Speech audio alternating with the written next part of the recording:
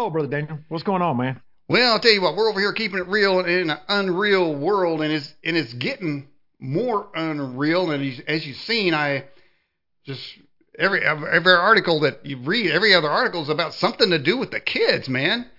And Yeah. that's the bad news. But the good news is your church, your ministry, is doing some serious inroads into making things right for kids.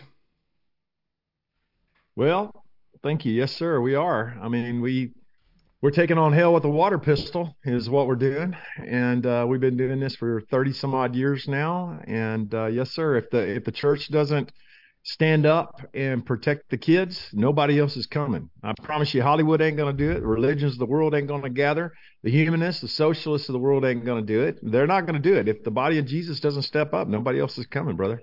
I'll tell you what. Hey, I got a little short video I ripped off from your website. I'm just going to roll that real quick for everybody. Just get a taste of your ministry, what your ministry has accomplished. So stand by.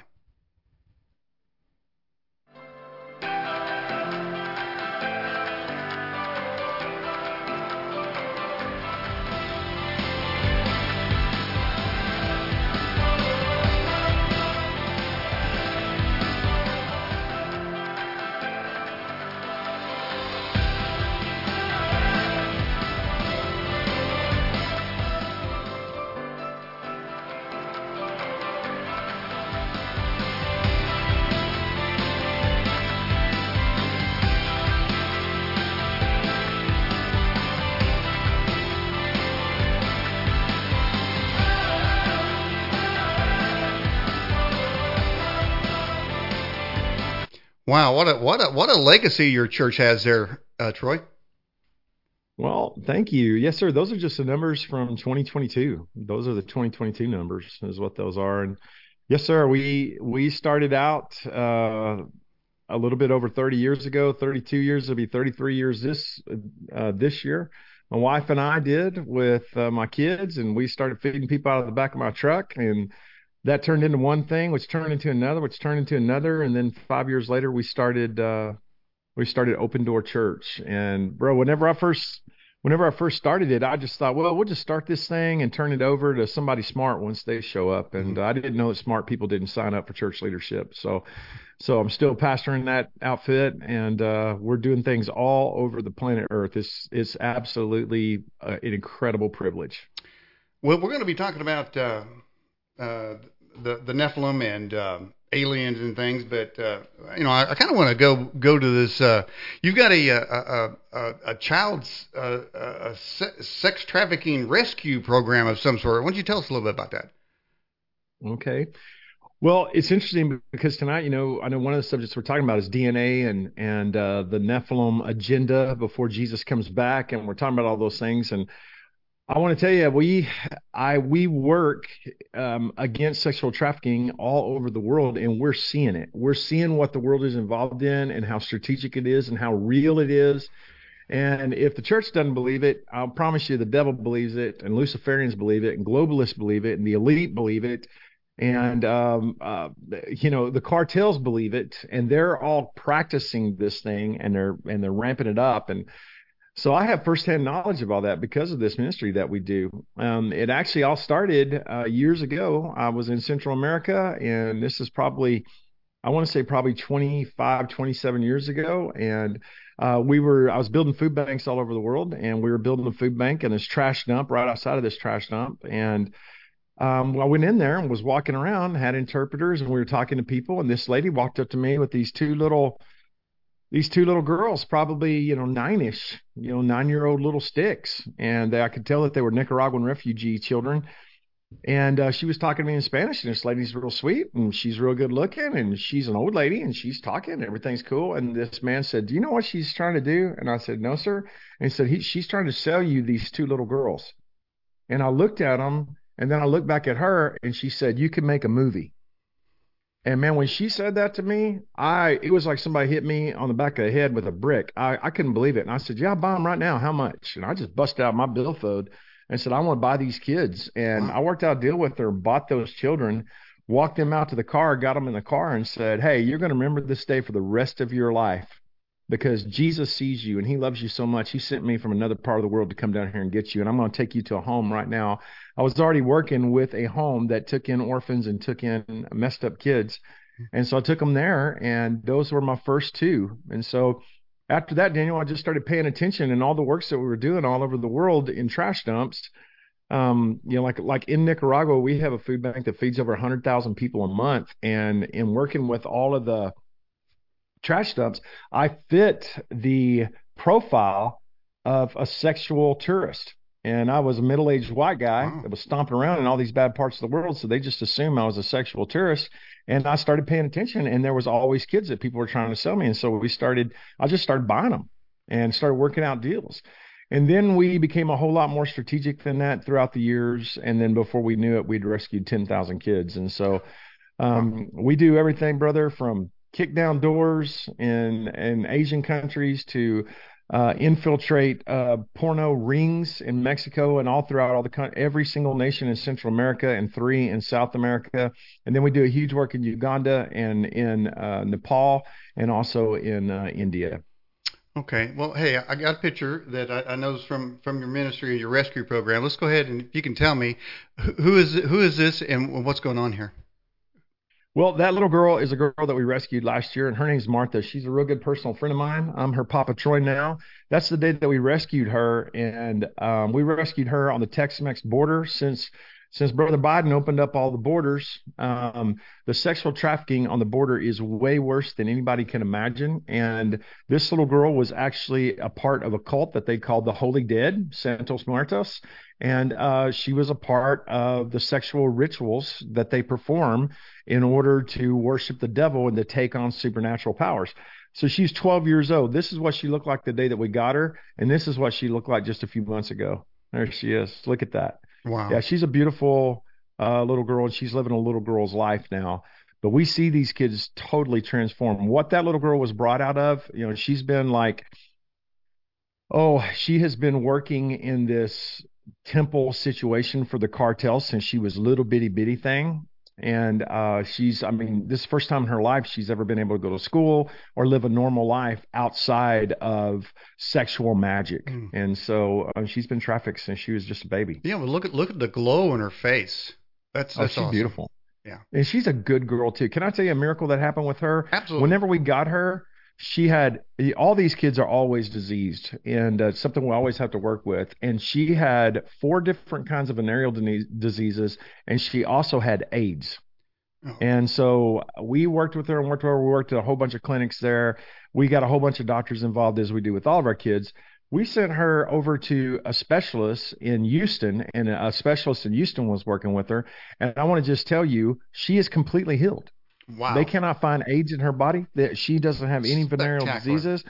King Jesus absolutely healed that little girl. We saw it happen, and Wow. it's documented on Hmm. both sides of the border. I'm going to start shouting here, man. All right. Hey, we've got another one. Let's take a look at it. Let's go to before. Who do we have here? That is a little girl that last year we rescued her, and again, she was actually born to serve these monsters. Again, they pick out certain women and then they work with iniquity and they just do horrendous things. And then when they get of a certain age and they can give birth, they take their babies and they make these girls work in these unbelievable Luciferian horror situations. That little girl is 11 years old. And when she was about 8 or 9 years old, she actually had breast augmentation surgery. So that little girl was given a boob job when she was 8 or 9 years old, and Oh, she is there as an 11-year-old child. That's the day that we got her. This is what she looks like now. Yeah, she's just a little girl. wow. She's just a hobbit, Hmm. Daniel. She's Hmm. not, whenever we first got her, I thought she was like 17 or 18, even possibly 19. No, Hmm. no, she's 11. Hmm. And we got her, and she's 12 now, and she's doing so good.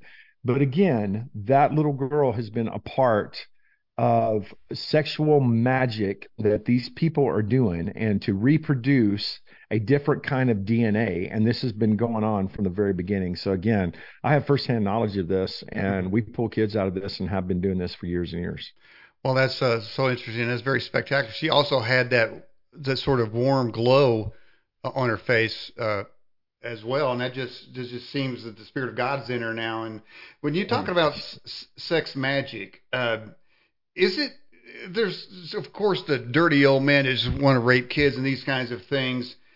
Is there some sort of power that is really transferred through it, or they just use it as an excuse to have sex with anything that has two legs? Well, it's the whole gamut, because this thing is a thing that progresses, and when people are involved in sexual sin, it's progressive, and that's what this is. It's actually all a media phenomenon. Everything trans is a media phenomenon. Everything that's happening with all these children is a media phenomenon, as far as the gauntlet of waves and mobs of people that are rushing towards it now and actually participating in it now. And it's because of porno. It's because of the entire world is addicted to pornography. And it's not, it's just become, it's just part of being a man. Just grow up. You know what? People are going to be a part of porno. Here's what I can tell you, brother. If you're a part of porno, you're part of a crime scene. If you are part of porno, you're actually a part of witchcraft. And if you're a part of porno, you're offering a portal into your own life to make you an accomplice with all this stuff. And I know that firsthand. I'm constantly talking to people about porno and say, hey, man, listen, be a dude. I'm a dude. I'm 110% a dude. I will not touch anything that has to do with pornography. Nothing, because I know exactly what it is. And it's a gateway. It's a gateway drug into something that absolutely wants to not only destroy your life, but make you an accomplice to something that's global, that opposes Jesus in such a huge way. Mm-hmm. And so pornography is a gateway drug at its easiest place. At its most heinous place, it is outright. They absolutely believe, and I believe it too, that there is certain rituals that you can go through and that you can become something else. Just like the Bible says, Nimrod, he became a mighty man, right? Mm-hmm. He had to practice something and practice something and practice something until he literally took on a spirit, and then the spirit literally transformed him to where he became like a builder of cities. He became super smart. He knew all about the stars. There was this huge up curve, and he had a leg up on everybody else. And these elites and these globalists and these demoniacs believe that they get supernatural protection, and they believe that they get supernatural wisdom, and they believe that they get tech leg ups on everybody else by doing these heinous rituals upon these children. Mm-hmm. And if we don't believe it, they're very happy with that, because they absolutely believe it. Mm. And what about adrenochrome? Are they extracting that as well? They are, absolutely. No, they are. And so, you know about that kind of stuff, and most people don't know anything about that. But I mean, like, if you can see it in broad daylight right in front of your eyes, going on everywhere around you, from the Grammys that just happened and that knucklehead that got up there, to Megan Fox. If you listen to that knucklehead and how that she and her boyfriend drink blood and they do all these things together, and they do this and they really believe that it makes them smarter and that it makes them superhuman. Well, it's the introduction. The Bible says the blood is the life, and there is something that is in that. And what they're actually drinking, they're not just going to just drink anybody's blood. They're going to drink the highest. It's like, okay, the top shelf of blood drinking has to do with the fourth generation of someone who has been groomed and bred to participate in all of this ritualistic horror. And then they have a baby, and they have a baby, and they have a baby, because they push iniquity to the fourth generation. This is something that they believe, just like standing in a pentagram, just like, saying the chant or the mantra, or, the whole cosmic lineup of the geometry and all those things. Their blood drinking is not just any blood. It's like, hey, this comes from a baby of someone that we did horrible things to her entire life, somebody who comes from somebody else, who comes from somebody else, and they track this thing. Now, the top shelf above that is the DNA from those people that are fourth generation, at least fourth generation, for the sake of the biblical principle of iniquity that the Bible says is passed down unto the fourth generation afterwards. Well, these devil worshipers absolutely believe in that, and they believe that it changes their DNA and it makes them superhuman. Are they able to change the DNA, say, of these young girls that they're sex trafficking? Are they attempting to change their DNA? And if so, could they get to a place where they could not be redeemed?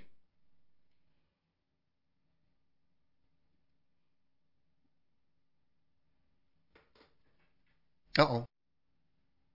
And then God enters into it. Okay, well, the devil copies that. And so he enters into iniquity from generation to generation to generation. And he enters into it, and boom, then there's transformation. So this is something that's real that happens with us as Christians, and it's something real that happens with ungodly people as far as worshipers of the devil or globalists, or it will eventually become the Antichrist. And the point of that is this. These spiritual beings want to be able to say, see, that isn't your creation, that's our creation. We are the most high in this realm. And he's like, oh, no, you're not. Now, if you get your DNA trans, and if you get it changed and you trans and you do this transhuman thing and you get something added or taken away from your DNA, that's not the bloodline that Jesus entered into. And so much so that I actually believe that, like the mark of the beast, once you receive the mark of the beast, you are unredeemable. We all know that. Even though the gospel is being preached during the tribulation, the gospel is being preached, but there's all these people who, once they receive the mark of the beast, they cannot be redeemed. Why is that? I think it's because their DNA has been changed, and they are no longer of the DNA beginning at Adam and going through King Jesus. With this psychosis sweeping the country of people changing their sex, taking puberty blockers, genital mutilation, who knows what kind of other drugs, do you think any of those could add up to the ability to change the DNA, or is that an immutable thing that cannot be varied in that way? No, obviously, the world believes that they can change the DNA, and so I believe that they know. I think that they're years and years ahead of the typical knowledge of the rest of the world, and that's one of the things that these demons do. Is they give you a leg up. They give you a leg up in technology. They give you a leg up in wisdom. They teach you how to do warfare that other people don't know how to do. They always give you a leg up, and that's part of the cooperation. That's kind of the quid pro quo that you get from cooperating with these things. And they promise you all this power, and temporary power does come from it, but you end up being their slave and you end up being owned by them. So they truly believe, like right now, they believe, hey, man, if we wanted human beings to be able to climb a wall, let's just say, hey, man, we need a secret serum of Captain America. We're going to inject him with this. We want to be able to climb a wall. Probably we need some goat DNA in him. And they'll add that. Or they'll take out something and they'll add this. And this is a common thing. Everything that is transsexual, everything that is transgender is for the whole idea of transgression for the sake of transformation. And it's all about transhumanism. It's all about, at the very beginning, they promised, the serpent, which just represents, a serpent is always a deity. It's like a regional, it's a little g God, that God Almighty, that Elohim created, that Jesus Christ, the King of Kings and the Lord of Lords, he actually created these beings. But a bunch of them fell. The serpent, he actually says, you will be his God. That's what he says. And that's the promise of these DNA changers, is that you will be as God. Now they're saying, hey, we think that we can get you to be able to live forever. We can change your DNA to where you can live forever. And that's the ultimate promise, right? And they're going for it. And everything's ramping up to Revelation right now. It's interesting that reptiles and reptilians keep coming up sort of in these end times. I mean, it starts basically in the Garden of Eden. Now the serpent was, more wily than any creature made, but there's just this sort of running theme that keeps popping up. And there's somebody out there that is suggesting that something to do with the injection has reptiles DNA in, or something to that effect. But and then we have this recent barrage of alien activity, which it seems like every day the military or somebody's rolling out additional information. Now they're speculating on what they want. So I think they finally got past, are they here? Are they visiting us? So, well, somebody's visiting us, whether it's the Nehpilim or whether it's aliens or whether it's demons. Where's all this intersecting? How is this all entwined with the reptilians? Because it just seems like snakes and reptiles are everywhere. And by the way, I got a picture here. Speaking of reptiles, I see you did some Nephilim beast reptile hunting here. Let's take a look here. Looks like you look like you've been hunting reptiles yourself there, Pastor. Oh, yeah, buddy. We went out gator hunting this last week. I took my sons out to the Everglades, and we went out to Florida. And yeah, we got a 12-foot 5-inch gator. We got an 11-foot 1-inch gator, and I got a 9-foot 6-inch gator, which I thought that was incredibly prophetic because that's 6 cubits in a span. That happens to be the height of Goliath of Gath. And so I was very happy with all that. And I got one more thing. So I had to do my due diligence and research you, lest we had some kind of crazy man. And look, pray tell, what I found on the Good Pasture here. I believe we have it right here. I believe it's a wanted poster, and it's you. Apparently, it's you. What's this? You're wanted for talking about numbers in the Bible, exposing works of darkness without a license, trespassing on demonic strongholds, having fun following Jesus, all around troublemaker. Pastor Brewer, I may have to turn you in to the local church committee with all this going on. Well, I cannot see what it is that you're looking at. You can't? Your part is out there. How? Oh, nope, I can't. I can't on this screen, but we've got it up over here. I see it. That is so perfect. I want to just tell you right now, man, that is absolutely perfect, and that is accurate as well. Yeah, I do get a lot of hate mail because I'm known throughout the world because of our media presence with Open Door Church. I'm on a bunch of church networks, but I am very interested in prophetic things, and I'm very interested, like in this conversation we're having right now, because there is a biblical worldview for all of these things. And Jesus rules and reigns, and we have to know how to give people hope. And we can't just say, no, that doesn't happen. Well, you can't argue, just like I was saying with these girls, you can argue that this doesn't happen, but you can't argue with my 10,000 girls. There's been at least 2,500 of those girls that we've saved out of this Nephilim sex magic thing. Mm-hmm. And you can't. You can argue all you want that it doesn't happen, but I'm personally involved in it. And so we have to be really good at being able to give hope. And we got to be really good at being able to know who we are and be men of God and be tough in the day that we're living in and go, no, dude, that's not the truth. I know what the truth is, and this is the truth. And because of that, I get into some really edgy things, and it really upsets a lot of people. And I don't know. I kind of like that, though. I think we're riding in the same trail there, partner. But I think so, buddy. Hey, but I want you to go over. I got a slide here. I really want you to talk about here. 10565 here. What's going on with this? Talk about this right here. What does this mean? Well, we're talking, whenever I'm showing this picture right here, and if you let me say this, I did a little video on it, and we put it on Instagram, and it's had 1.3 million views in like 2 weeks. And I'm like, what the heck, man? Like, wow. And so a lot of people are really interested in this, and it's just so real. And this is our DNA. Our DNA is made up of a right-handed double helix. And in the midst of our double helix, our DNA, that is the code that God Almighty put within us that literally tells what our bodies are supposed to look like. Obviously yours is far superior to most people, by the way. That's just very obvious. Yeah, said nobody ever. And then there's these sulfuric bridges. There's these two sulfur atoms that create these bridges that happen at these nucleus sites within this double helix. And it doesn't bridge every single time. It bridges every 10 times, every 5 times, every 6 times, and then every 5 times. That's what it does. And it's like, okay, and then it repeats over and over and over again. Well, in the Hebrew alphabet, there are 22 letters in the Hebrew alphabet. And not only does every single Hebrew letter have a phonic sound, but it also has a numerical value. And not only does it also have a numerical value, but it also has a prophetic picture. And so I know that the Yod is the 10th, the 5 is the Hey, that the 6 is the Vod, and then the 5 is the Hey. And so what? Yahweh is Yahweh. That's how they spell the word Yahweh, because they don't do vowels. And so it literally says this belongs to Yahweh.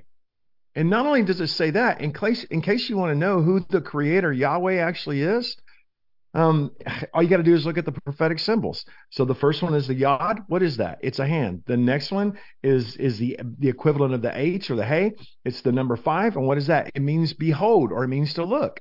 The next one is the they, and what is that? It's the nail. And then what is the next one again? It repeats, and it's behold. What is that?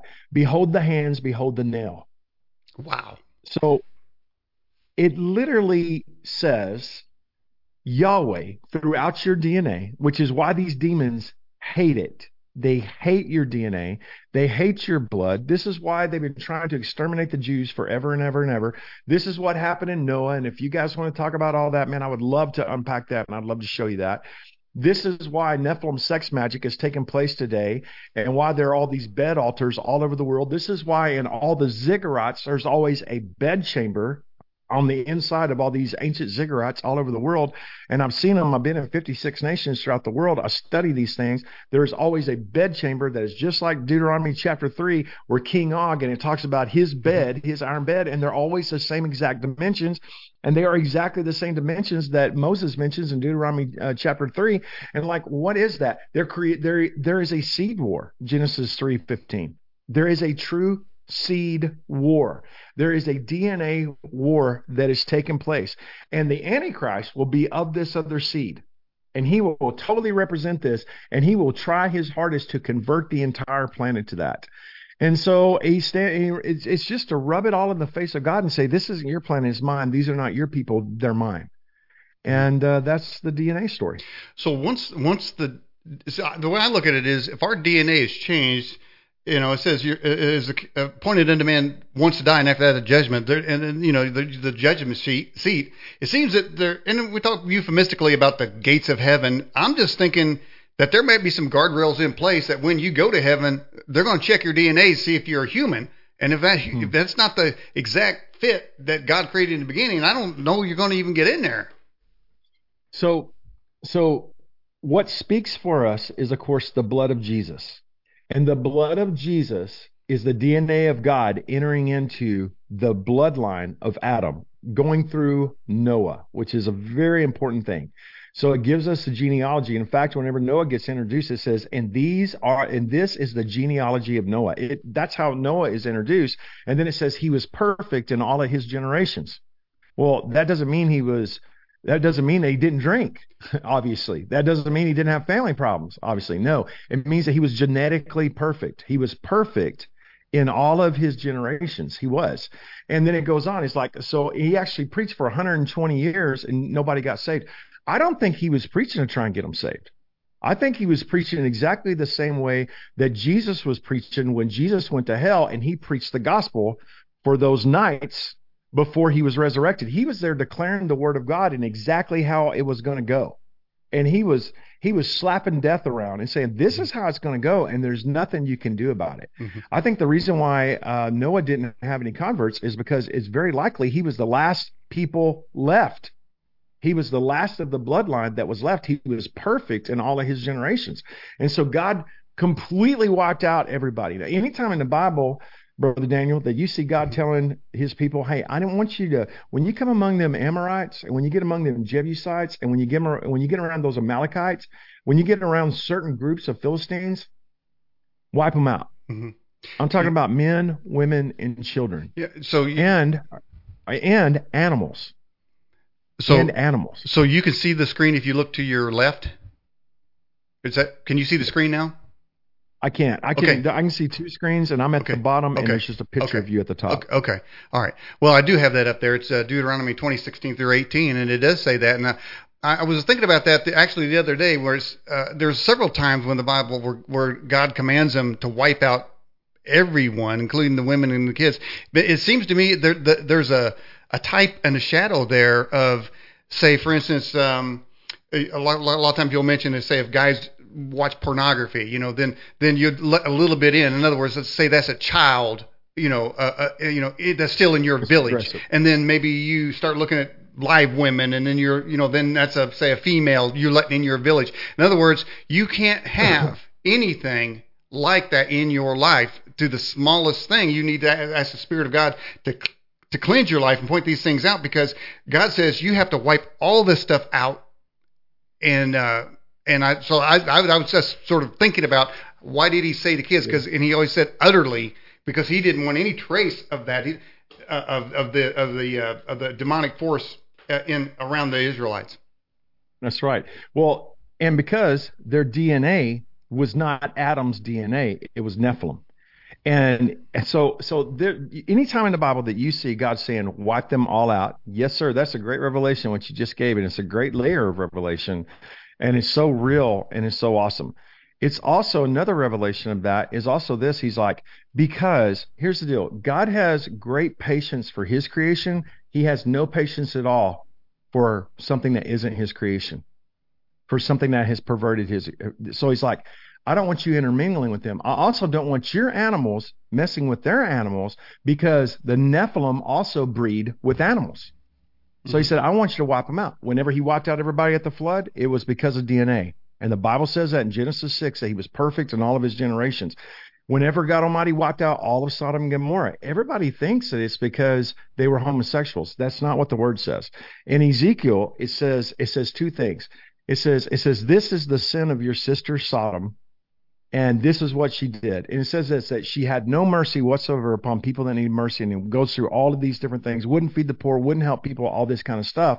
But then, are you ready for this? Everybody's like, yeah, but they committed abominable iniquity, the word of God says. Yes, and they proved it when they came after the two angels that was there for Sodom, that was there for Lot.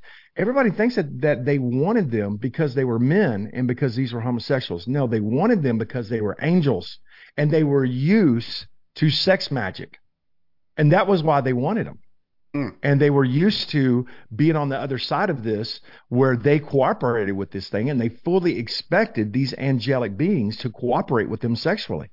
They bring them out that we may know them, the Bible says. And they're like, no, we don't play that game and we're going to wipe y'all out. Let's go. And That's exactly what they did. So you also see it in the Promised Land when God said, wipe them out, all of them. Wipe them out. It has to do with this DNA thing because at that time, it was actually a threat to the Messiah even being born. You know, Brother Daniel, there's so many strange things that I run into throughout the world. And I've actually seen this over and over and over again. And one of the places that I've seen this is in two different ways. Dan, I need to figure out how to turn this thing off. I'm having all these brilliant ideas. I don't know if you're hearing them over there. I got it. But one is this.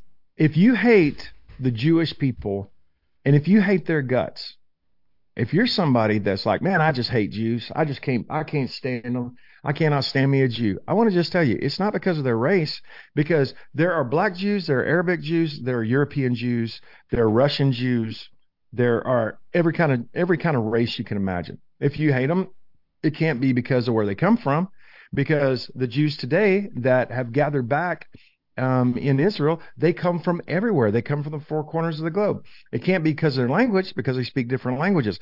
It also cannot be because of their politics, because they tend to either be right wing of Attila the Hun or left wing of Gandhi. So why do you hate them? It's because you hate their blood.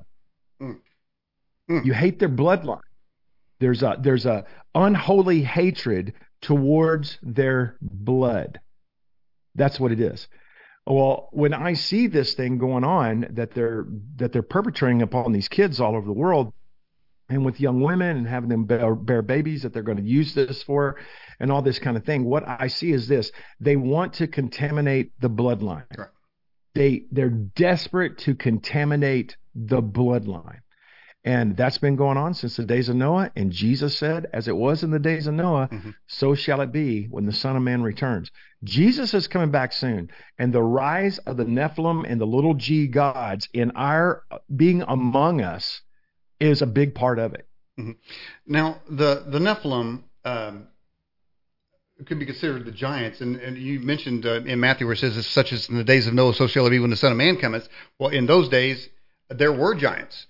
So are we going to see literal giants, or are these disembodied spirits of these giants that maybe have already infected and indwelled in human beings? That's a good question. So yes, sir. If I can just read to you, buddy, Genesis chapter 6, and this is, the Bible is very selective in what it tells us. because it assumes that we're going to know all the other stuff we're supposed to know. Because at the time that this Bible was written, there was a lot of things that were common knowledge that we've lost in the midst of antiquity. So in Genesis chapter 6, it says, "Now it came to pass when men began to multiply upon the face of the earth, and daughters were born to them, that the sons of God, saw the daughters of men, that they were beautiful, and they took wives for themselves of all whom they choose." Now I want to stop and just say this. These sons of God are also known in other books, non-biblical books, like the book of Enoch. And if we were just talking about the book of Enoch, they're also known as watchers. Mm-hmm. And the sons of God are literally created by God because God had a heavenly family and God had an earthly family. And there was a falling out among his heavenly family, and there was also a falling out among his earthly family. And he didn't offer redemption to his heavenly family. He only offered redemption to his earthly family. And now, as many as are led by the Spirit, he calls us sons of God. We literally are replacing them. And instead of those guys, those created beings, that special class of what you and I would call angels, ruling and reigning throughout the cosmos, you and I will rule and reign throughout the cosmos, completely displacing them. Well, they don't like that. So it says that whenever they looked upon the daughters of men, they took them for wives. And then the Lord said, "My spirit shall not strive with man forever, for he is indeed flesh, yet his days shall be 120 years. I think a red flare went off on that day. And I think a horn went off, and God says, "Okay, you cats got 120 years, and it's over." And that's what happened, because it took Noah 120 years to build the ark. And so I think that was that. Okay, well, man was living up to be almost 1,000 years old during that time. And after that, it got cut short after the flood to about 70 years. That's the grace of God. Because of all this Nephilim interaction between the sons of God and then the Nephilim, which they created, and then they died, and then their spirits were displaced, and then people cooperate with those cats, and then you create these hybrids within the bloodline. Okay? So because of that, God's like, you know what, man, I'm going to cut everybody's. It's the grace of God that he shortens our days from 1,000 years to about 70 years, because, man, you might live a completely righteous life for 300 or 400 years and get caught in a bad season in your 500s. And he's like, this is too much. This is going to overwhelm these cats. There's too many different scenarios where things can go wrong. I'm going to give them a shorter window of opportunity. I'm going to give them and it's actually for their own sake. Just like in the book of Revelation, it says, "And in those days, the days would be shortened again." And then it says, "For the elect's sake." So it's literally to remove opportunities for these Nephilim or what these Nephilim create among us to get us. Mm-hmm. Have you ever found that you have a perception of somebody you meet that their DNA has changed? Is there anything perceptible to a spiritual minded person? Is, let's say black eyes or a feeling, no. hair on the back of your neck? Is any kind of thing like that? Yeah, that's a great question. So we've seen the full gamut in doing ministry throughout the world of everything, from spiritual things that manifested as natural things, which I think fall into the Crimea category. So it's like, okay, so you have the sons of God, then they had sex with the daughters of men. They created these Nephilim. Those Nephilim became men of renown. That means men of supernatural ability. Or they also, if they mated and if they interbred with, say, fish or animals, that's where the whole mythos of all those different kind of hybrids show up, right? The goat man, or even something like is as ridiculous as Bigfoot. Well, it's not ridiculous that, there's been 10,000, 20,000, 50,000 sightings of that and documented cases of it. What's ridiculous is that you can't find a single bone. You can't find this or whatever. I think it's because it's a spiritual being with physical properties that it can manifest. And there's all kinds of supernatural, paranormal thing that goes on with all these things. When people see that, they get horrified. Fear comes upon them. They'll actually see all kinds of paranormal things happening. What that is, that's a portal opening up, and that's this creature from hell being made manifest. Well, whenever that is in people, they manifest differently. I can tell you that one of the things that happens is that if you carry the presence of the Lord with you, and if you're not afraid of this kind of thing, you take it serious, but you don't need to be afraid of this. The Bible says Christ in you is the hope of glory. My son is in here right now, and I can tell you that we have been in multiple situations were just people would just manifest. And one of the ways that they manifest is they do crazy things. I'm talking about crazy things. I'm talking about a captain in the Mexican police that didn't even have a wrinkle on his clothes. He just looked at us and he was looking at all the food that we were smuggling across the border, and he was going to steal it. And all of a sudden he just opened up a thing. Was it flour, Ben? Was it? It was dried milk. He opened up a thing of dried milk and just started pouring it all over himself. And then he looked at us and said, "You can go through, and there's nothing I can do about it." Okay, well, he manifested, and this spirit spoke through him. And I mean, and we saw it. My son Ben and I was in northern India, and there was an old woman there who came to us. And we're talking about a hillbilly woman out in the middle of the sticks in northern India, in Orissa, India. She only spoke whatever dialect she spoke, and she came up. She spoke perfect English to me, and she told me that me and my son were going to die on that trip. And I want to tell you, we almost did.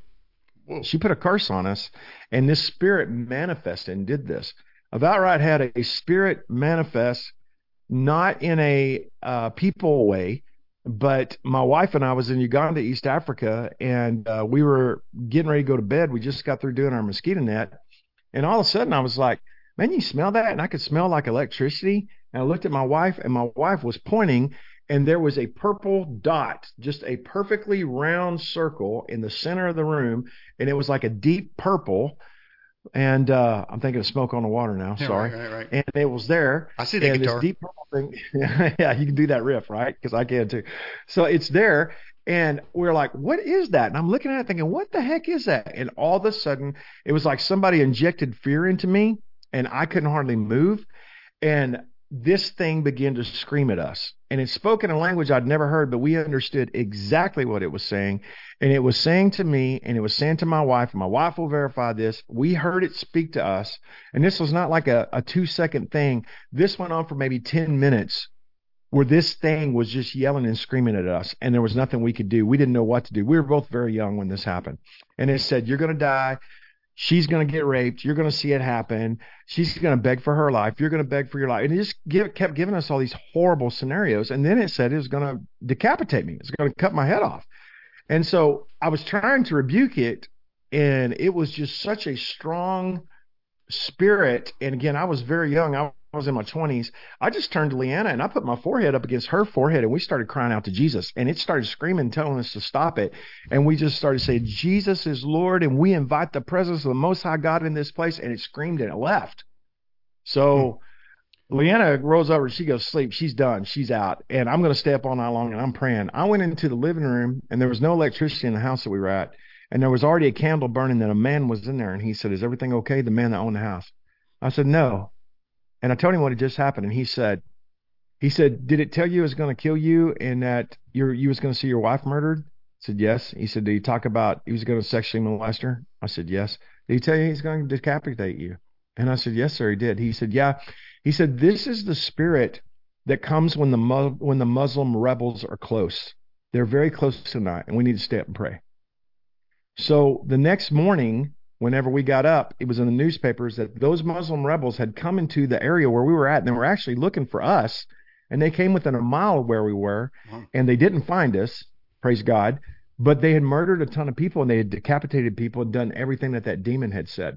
Those people literally become like a hive mindset, and they literally do what this demon tells them to do, and he is manifest through these Muslim rebels. And so, yeah, we've actually seen it. If somebody was to come across that, what would be your recommendation for them to use the name of Jesus? By the way, we talk about alien abductions.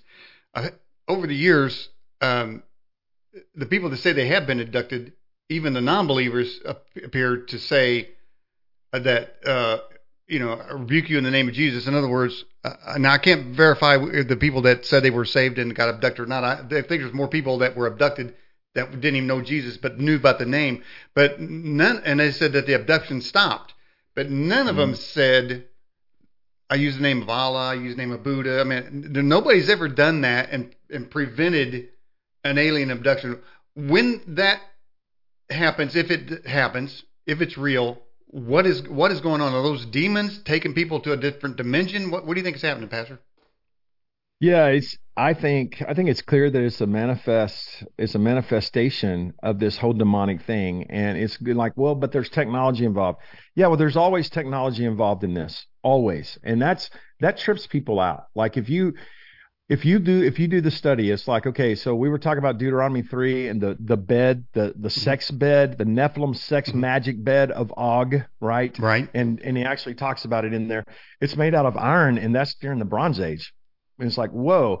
In fact, the Philistines, because they hired all of these giant mercenaries, Gath and his brothers, right? Hmm. The sons of Anakin being among them, the Philistines also had iron blades and they had iron shields, while the Israelites actually had bronze blades and they had bronze and shields, meaning they had a whole different era ahead of everybody else as far as a leg up, and Hmm. they were much more advanced. So imagine how they have been advancing the people that cooperate with them since then.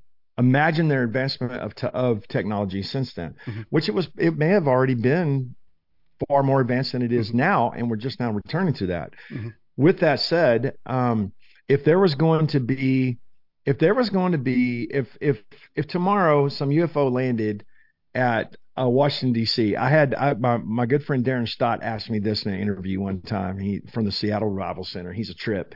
Well, here he was in front of 1,000 people, and we're live. And he says, "All right, first bull out of the chute." He asked me was this. He said, "Hey," he said, "aliens." And I said, "Are you kidding me?" He said, "No."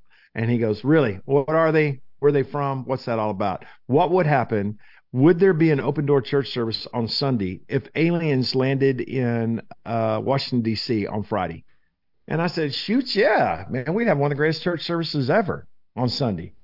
And it's like, "Really? Tell me about that." And I said, "Absolutely." So the issue is not if there are things that we don't know about and if there are not all kinds of weird things going on. That's not the issue. The issue is it of God or not? And my question would be for any aliens is this: do you serve King Jesus, the Lord of Lords, the King of Kings, the Alpha and the Omega, the beginning and the end, the first and the last? Are you part of Yahweh's camp or are you some other punk camp? I want to know that. Mm. And I want to know that. Are you a friend or you a foe? Because I'm with King Jesus and nothing's going to rattle my faith in that. Things will rattle my understanding all the time.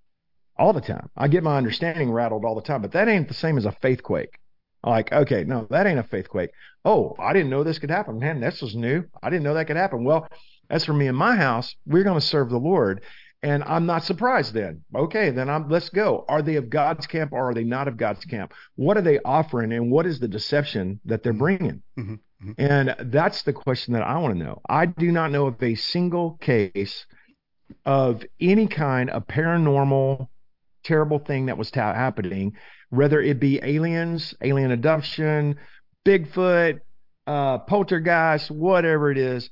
I don't know a single case where there has ever been a drop dead, sold out Jesus freak that didn't cry out to King Jesus if the whole thing didn't stop. Mm. Because the presence of God is what busts their whole nefarious theater right on. And it's theater. It's a bunch of baloney, and it's just theater. Is Mm. all that it is to deceive you, to deceive you, to deceive you, to deceive you, and that's why we cannot be deceived in these last days. Mm. All right, so we have a poll on our website here for people that are watching the program to take. Who are the Nephilim? And their choices are the sons of God, giants, aliens, fallen angels, demons, or got no idea. The results right now, Pastor Troy: giants at 38%, fallen angels at 30, demons at 15, aliens at 7.6, and a couple of people don't know who they are, don't care really, and then sons of God about 3.5. So it looks like most people believe that they are giants. But we're talking about the book of Enoch, though. It seems that Enoch talks about how that the Watchers are. I'm not an expert in this field, but if technology was transferred to humans, they were taught metallurgy and all different kind of things. I'm just wondering if, as in we talked about Matthew earlier, that these same Nephilim are now downloading information for AI. AI is big now; it's everywhere. I mean, I don't know if you heard Joe Rogan, but I guess there was a Joe Rogan, a completely fake Joe Rogan podcast, and a lot of people thought it was him. And the capabilities of this AI has got some people saying we need to put a pause on it. But back in the book of Revelation, I want to put this to you. It talks about power was given unto the beast both to speak and to make rules and actually to kill the children of God. It seems as if humans are giving power to something, and this thing is going to come to life and it's going to speak. Well, AI is now speaking. Do you think that any way that could refer to that? Because AI has already said, I mean, you just hear these things saying, well, it said the other day it's going to wipe out humanity because they're like a virus, you know. I don't know what this AI, what do you think about all that? No, I think it's right on, because not only are we dealing with the Antichrist and the beast and the false prophet, but we're also dealing with what the Bible calls the image of the beast. And the Bible says that the image of the beast is going to speak false prophecies and lying wonders. The image of the beast. It's an image that everybody sees. And so I think that falls directly into that category. And again, it's the same spirit.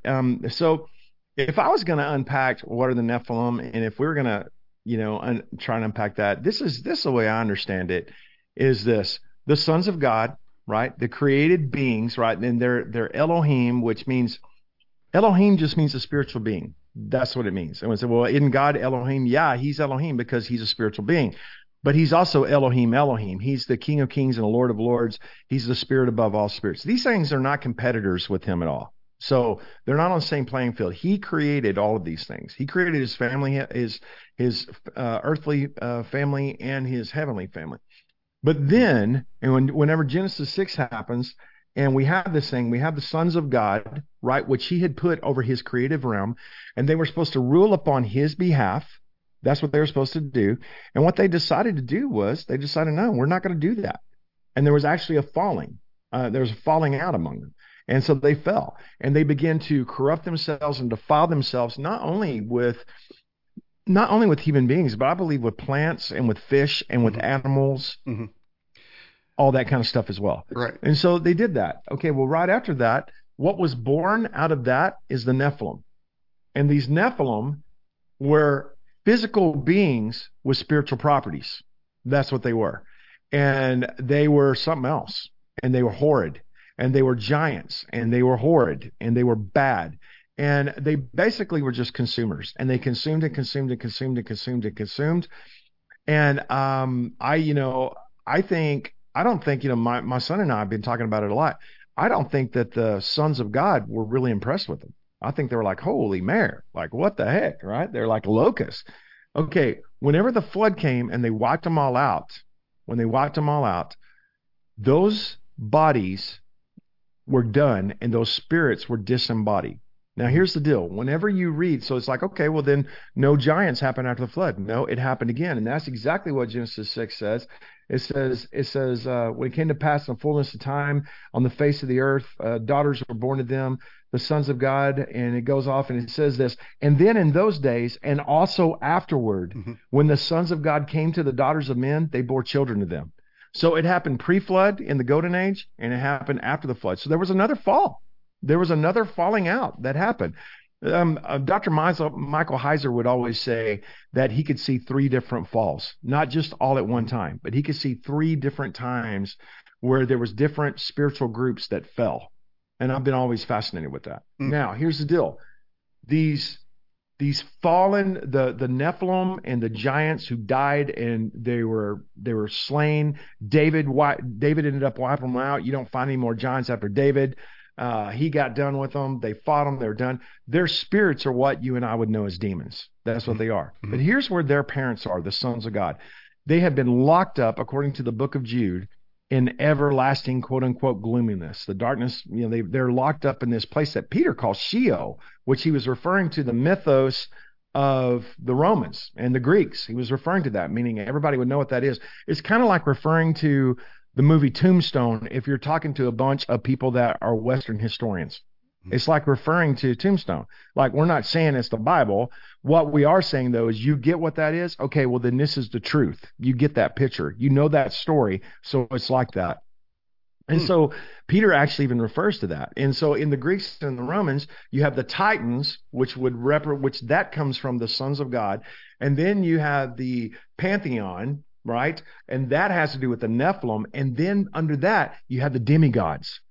And the demigods is what we're talking about in these last days, where these spirits are cooperating with human beings, and human beings are cooperating with these spirits, and they're literally producing human beings that have a bad demon and they have supernatural abilities, and also they are manifesting naturally as hybrids or crossbreds between animal things and spiritual things. And that's where all the myth of vampires and werewolves and Bigfoot and those things come from. And that's why they disappear, and that's why people can't find them, because they're moving in and out of realms and within dimensions and back and forth between the first, second, and third heaven.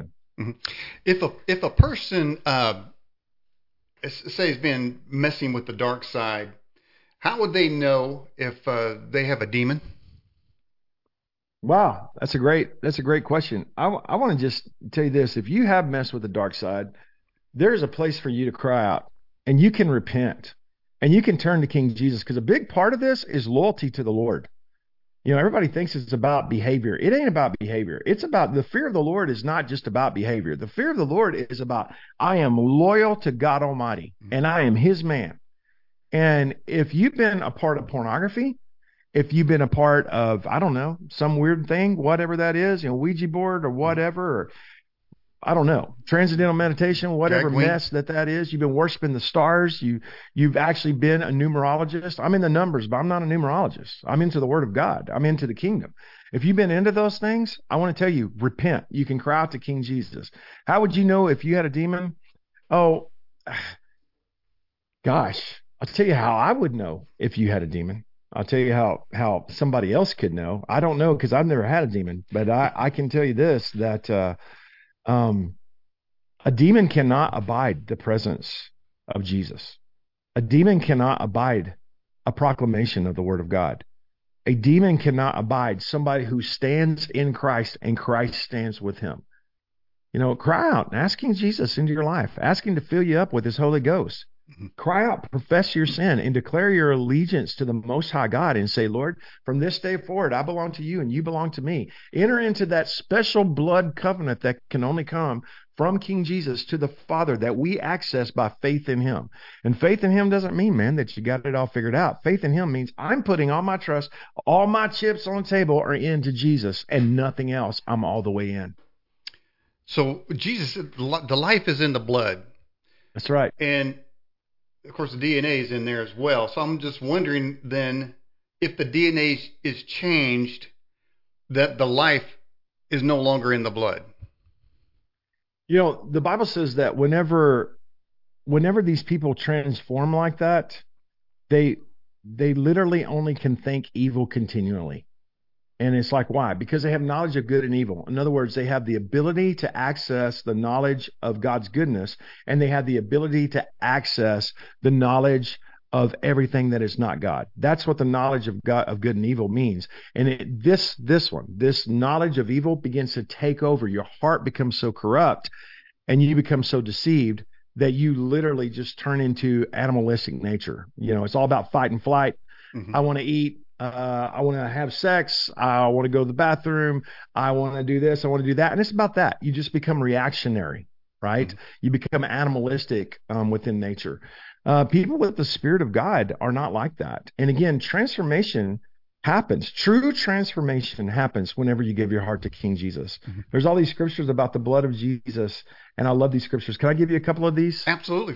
Mm-hmm. Thank you. All right, so let me see here. Hebrews chapter 5. Let me see hang on a second. I just lost my notes. I'm sorry about that. Okay, I'm going to give you a couple of these scriptures whenever it comes to all this. Galatians 3:16 says this, and it's a 3:16 scripture. Daniel, isn't that cool? Yeah, I love it. Now to Abraham and his seed were the promises made. He did not say, and to his seeds as of many, but as of one, and to your seed who is Christ. So when we enter into the blood of Jesus, we enter into the seed of God, right? And we have access to that by faith. That literally affects us. We have the potential now to totally take on the mind of Christ, that we get our entire lives transformed by the renewing of our mind. We literally become something different. You can have an entire bloodline of alcoholism, and it can end with you. It can end with you. because of the presence of Jesus within your life. It can literally change. It can literally change what you pass down behind you, and it can literally change who you are right now. It works that way in the demonic, but where sin does abound, how much more does grace abound? I promise you, it works.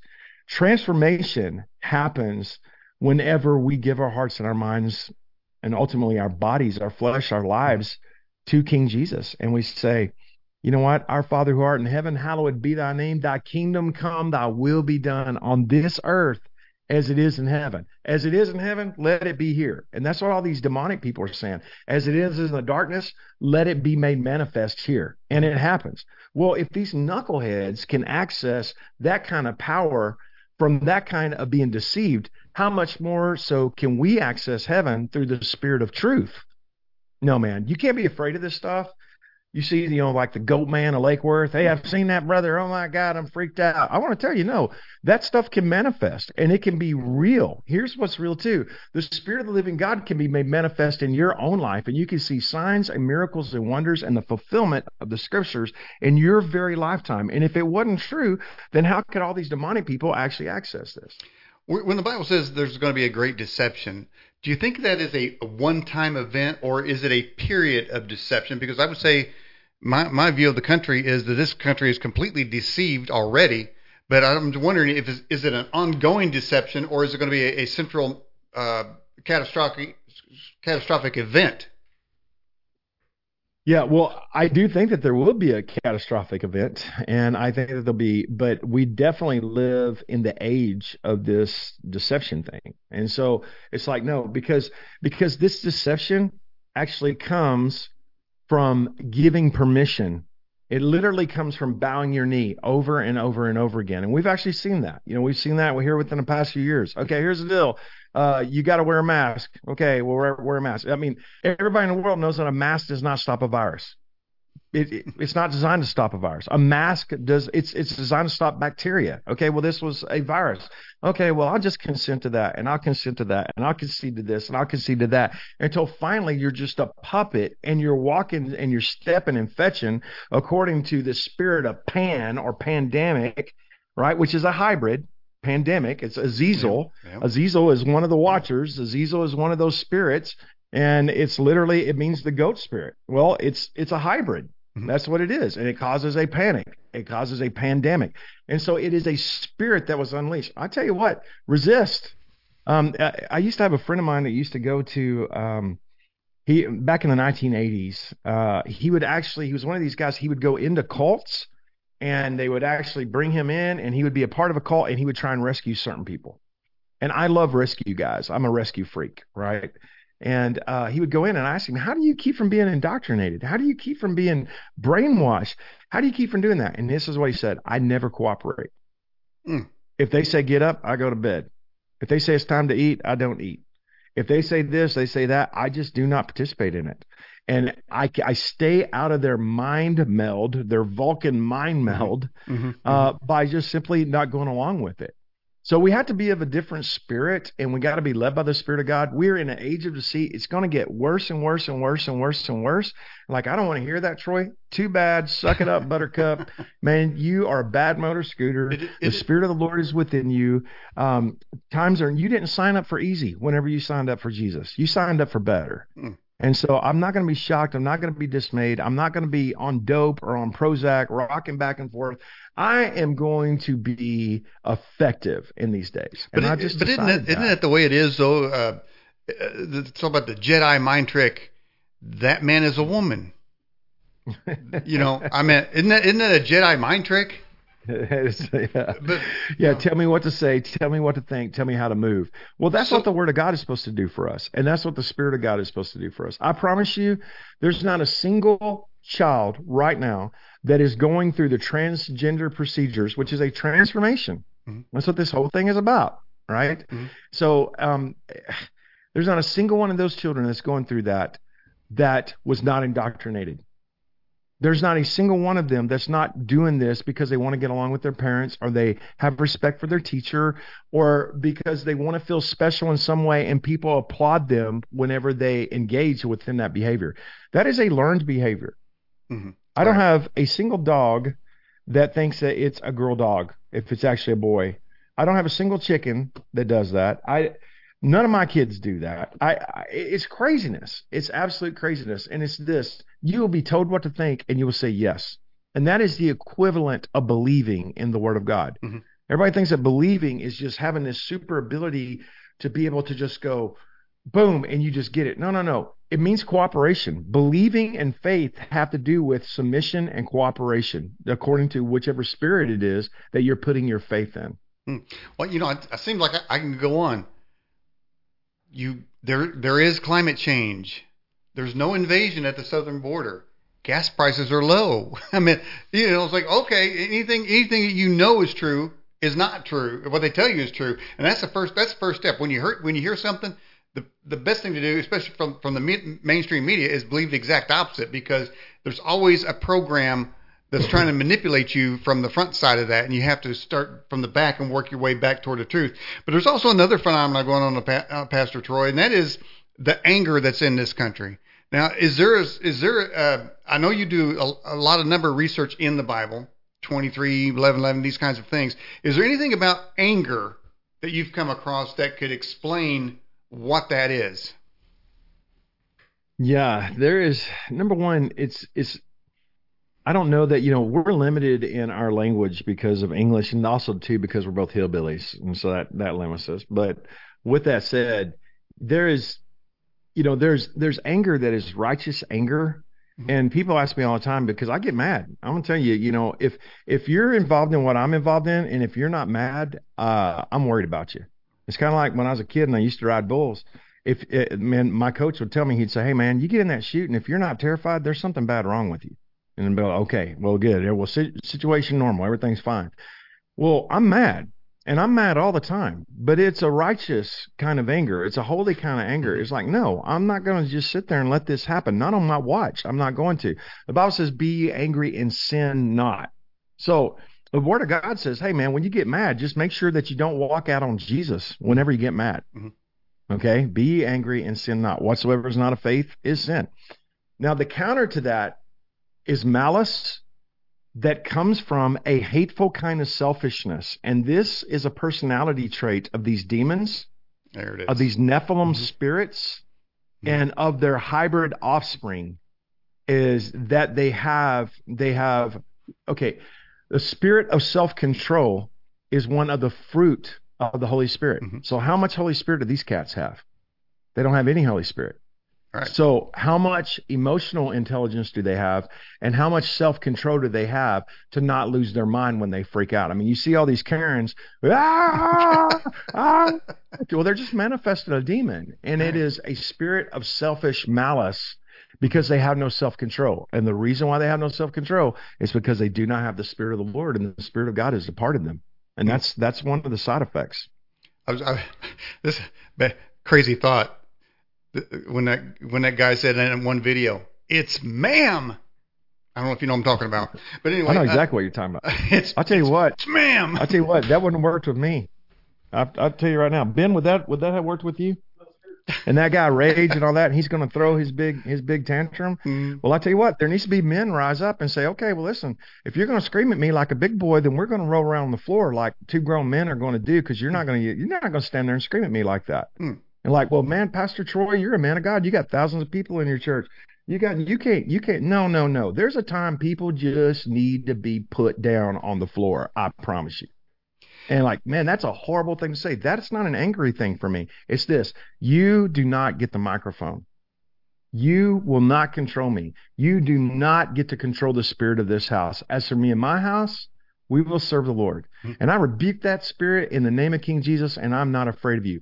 The devil literally wets his pampers when true people of God stand up, and they are not afraid. Mm. Have you ever heard of the LWCOA? No, sir. Limp-Wristed Church of America. And I believe that's the majority of the churches out there today. The LWCOA special membership dues are appreciated on that one. But they're filled with people that we were talking about earlier, how it said destroy everyone in the village. But in these types of churches, everything's okay. We have an umbrella. Everybody come on in, and and no matter what you do, God loves you. Come on in, and I think that's breaking. Of course, that's breaking churches apart. It's decimating the Spirit of God. But what I want to ask you, Pastor, is for the Christian men, particularly watching this show, what does a strong Christian man look like in these times today? Wow, man, that's such a great question. I want to tell you, a strong Christian man is loyal to King Jesus and loyal to his family, and he serves King Jesus and he serves his family. He sees his emotional self-control as serving his God and serving his family. He sees the works of his hands as being impactful. He's constantly looking at what kind of wisdom do I give and when do I keep my mouth shut? And this is the deal. I'm going to be stable when everybody else is not going to be stable. He sees his own stability as one of the most valuable assets of the day. He doesn't apologize for being a man. You know, you were saying earlier that these limp-wristed leadership within these churches, they're going woke, and it just, oh man, I want to tell you, I just look at it and shake my head and go, man, don't do that. Don't drink that Kool-Aid. Do not bow your knee to that. Don't do that. Mm-hmm. And I can tell you can be anything you want to, except for a godly man that's full of masculinity. You can be anything you want to, except for a strong, godly family that doesn't do dope, that doesn't freak out, that's not caught up in the mainstream cultural events. You can do anything you want to, but you can't be that. You can do anything you want to, except for actually be a selfless demonstration of freedom, redemption, and the goodness of God. And so I would say that there is such a huge need in the body of King Jesus. And because so many of us are fatherless, we see the little things that we do as dads and we think that it's a big deal, and it's not. It's a dedication and a commitment and a faithfulness that says, I'm going to be selfless, and I'm going to keep doing what I'm doing, and what I'm doing is not for me. I'm taking as many of my family and my friends and my kin with me as far as I can go. And anytime that Jesus opens up a door, I'm going to go through it. And if I don't have it figured out, too bad, so sad. I'm still going to go there, and I'm going to believe I'm going to find the sword of Goliath once I knock him down. Otherwise, I ain't even going to take a sword. I'm not going to worry about it. And I think that there's a tremendous need within the body of Jesus to be okay to just be a dude again. And I want to tell you, I'm doing it. And everybody around me is doing it too. And it makes a lot of people. I get a stack of hate mail about that big every single week. Whoa. Of everybody calling me everything from a racist to a homophobe to whatever. And number one, I don't answer that. I save all that in case I ever run out of toilet paper again. I'll have something if there's ever a toilet paper crisis. Right. And I'm happy to do that. But also too, I for anybody that would call me a racist because I'm white and because I'm a dude, I would say, okay, well, how many black people did you feed last year? Because I fed over 100,000. How many black people did you rescue out of sexual trafficking? Because I've got over 900 black kids that have my name, Brewer. How many? I could go on and on and on and on and on. And so I just say, just put up or shut up. And if you're not willing to play on that battlefield, then you can't meet me on the field. Because I'm not going to go play in your sandbox. I'm not going to. To have that kind of godly confidence, also to being determined that you're going to be full of joy every single day, and that your family, your kids, your wife, the people that work for you are not worried about which version of you is going to show up. All of these things is how we serve the Lord. And man, there's a great place for it, a great need for it today, and people can be so impactful by just being the men and women that God Almighty has created them to be. I was reading some history about the Roman gladiators and the Christians that were persecuted, thrown into the Colosseum. They said that from an objective point of view, the writer of the story said that they would round the Christians up and feed them to the lions in the Colosseum for entertainment. But they said there was two types of Christians. And they said some of the Christians they brought out would be screaming and crying, begging for their life. And then they said they observed there were other Christians that were in the chains that seemed to wear the chains as decoration, as part of their pride, as part of in a grand way. And it said that people in the stands would jump out and go to those people and say, "Who is this that gives you such confidence and faith, and why are you not cowering in fear?" I think That was a secular report. I think that's the kind of Christians we need to be. We may go down and change somewhere in some FEMA camp somewhere, but we can wear it as a chains of honor. And like when Peter looked up, getting stoned. I mean, and Jesus looked up, said, "Forgive them." I think it may come to some people can get their heads cut off, but it's going to be such. It can be such a testimony that it's going to win people to Christ, even through that. Man, brother, I think that's spot on. I've done a huge study on martyrs throughout history. I'm a big history freak too, and I've been to a lot of these places. And in the midst of all my travels and missions, I always go to historical places. And one of the things I see in these Colosseums is in these two different kinds of Christians. The first group that are cowering and afraid, I don't blame them. I know that it doesn't mean that they weren't saved. It doesn't mean that they didn't have a serious conversion. It might have been that they're brand new in the Lord and they just didn't develop. They weren't far enough down the line to be able to know how to stand in a place naked with chains on while everybody was making fun of you, getting ready to watch you get mauled to death. That is a skill set. I want to tell you, being confident in the Lord like Polycarp or something like that, and being able to walk towards a fire and go, no, this is fine. That is a skill set that most people don't even live long enough to actually know how to tap into the presence of the Lord like that enough privately to where they can exhibit that publicly. So those groups of people, a lot of those people were new converts. Some of those people were just, they were being executed on a bad day. However, there are others. There are others that full blown had a grace of God upon them. They had practice walking with God in confidence privately, just like King David said, hey, I did these things privately. I'm going to tell you what's going to happen publicly. This is how it's going to go. And that's why, man, we got to walk with God and be confident men of God and, and do that thing and live that life every single day privately, because the day will come publicly where we need to be able to stand in a strong way. And if we can't do that privately, don't think for 1 second we can't do that publicly. Mm-hmm. I like what you said in one of your videos, talking to the church, your church there, and you were saying, I think you may have said, we were talking about pornography for people, saying if fight it. You said fight it.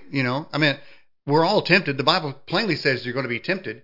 But God also gives you grace to fight that temptation. But you kept saying fight it, and you said, if we can't do it, if we can't show the world that we can do it, then who can do it? So, we're all engaged in battles one way or another, fight the flesh and evil thoughts and different kinds of things. We're always in this battle in this body.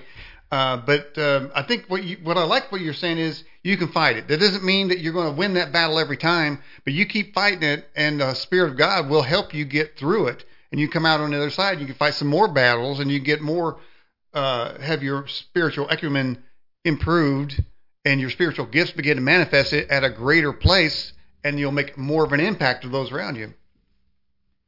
Well, amen. Just be committed to the fight is the first thing, and go, no, I don't want to be a part of this. And there's a part of my flesh. Listen, dude, I'm a dude. I'm 56 years old.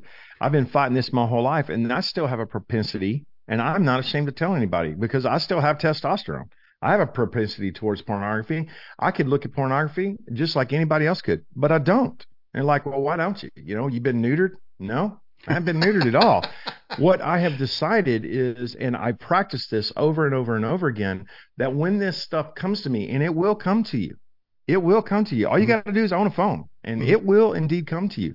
When this stuff comes to me, that I know what it is immediately, that I know what it is. Instead of seeing how it introduces itself, I see what it is that's down the line. I've seen these girls in cages. I've seen these kids wearing black. I've seen these girls that, 9 and 10-year-old girls that have been forced to have boob jobs. I know what this is. I know the kind of slavery it brings. I've seen how it destroys families. And I know that Jesus ain't in it. And I cannot be engaged in pornography and be engaged with King Jesus at the same exact time. It's impossible.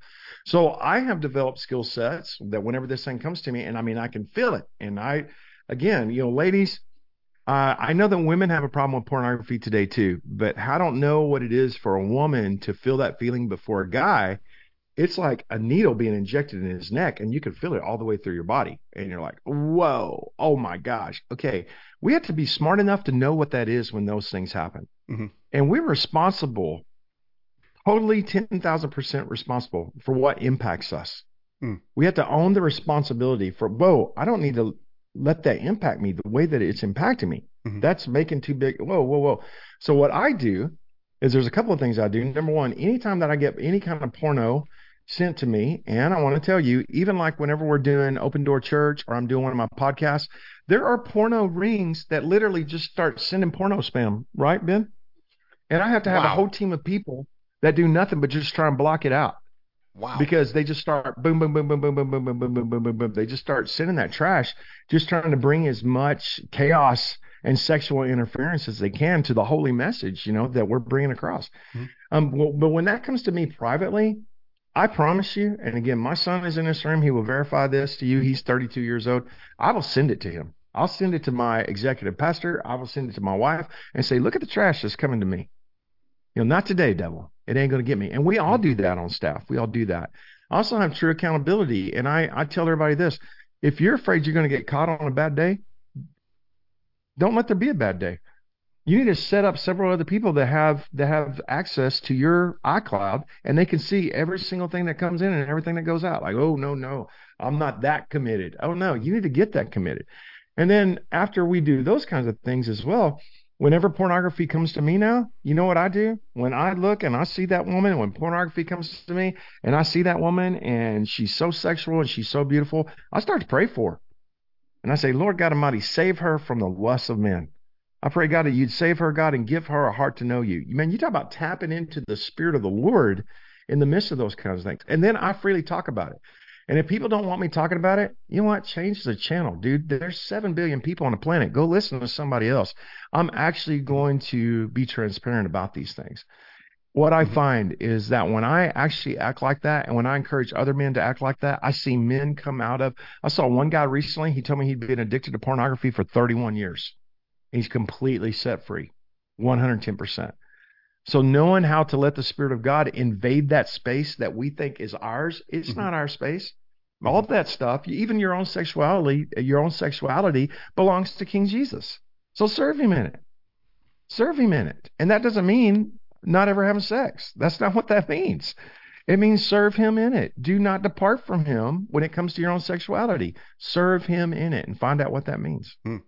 Yeah, I noticed when I was doing my ranking points, as I scrolled down, I think usually I scroll down Fox News or Breitbart or Gateway Pundit, and then there's always a woman in a bikini, always cleavage shots going on in there. But when I was scrolling through, I'm instantly, there may have been a time way back when I would linger a little bit. Now I say, no, titillation by. I know what you're doing. I know what's happening here. No. Just fight it. Won't deal with it. Yeah, we got to be able to deal with the discomfort of those things. A lot of people just have to give in to any form of pleasure because they've always got a black screen right in front of them. Just like the people of the Dark Ages, they would go to a black mirror and they would stare into it and it would tell them how to feel, how to think, and what was going to happen. And they're constantly clicking and responding to things, and that dopamine is being released. And so they don't even know how to, if they feel like eating 25 times a day, well, they got to do it because they don't know how to say no to that. If something comes across their screen, they got to click it because they don't know how to say no to that. No, man, we have to live according to a different spirit and practice that constantly and continually. And when we fell, and you're going to fail, and whenever you fell and you go, you know what, I thought about that longer than I should have had. I engaged in something I shouldn't have engaged in. I should not have been a part of that in any kind of way. Dude, repent. And I don't mean hide it and move along. I mean actually have a group. And again, if you can't be a dude, and if this is not a part of your regular walk, then this ain't going to happen. If you go to the First Church of the Frozen Chosen and everybody wears a mask and everybody's got the same exact haircut and everybody talks exactly the same and everybody dresses the same and it's all a joke, this ain't going to happen. You got to be able to go, man, you know what? I'm having a wave of this attack come against me and I need some help. And then somebody said, man, me too. This thing's been coming after me too. Well, dude, let's stand together and let's be in covenant together and let's fight this thing. And wherever 2 or more are gathered together in agreement, there Jesus is in the midst of them. And boom, he will just make that spirit run off.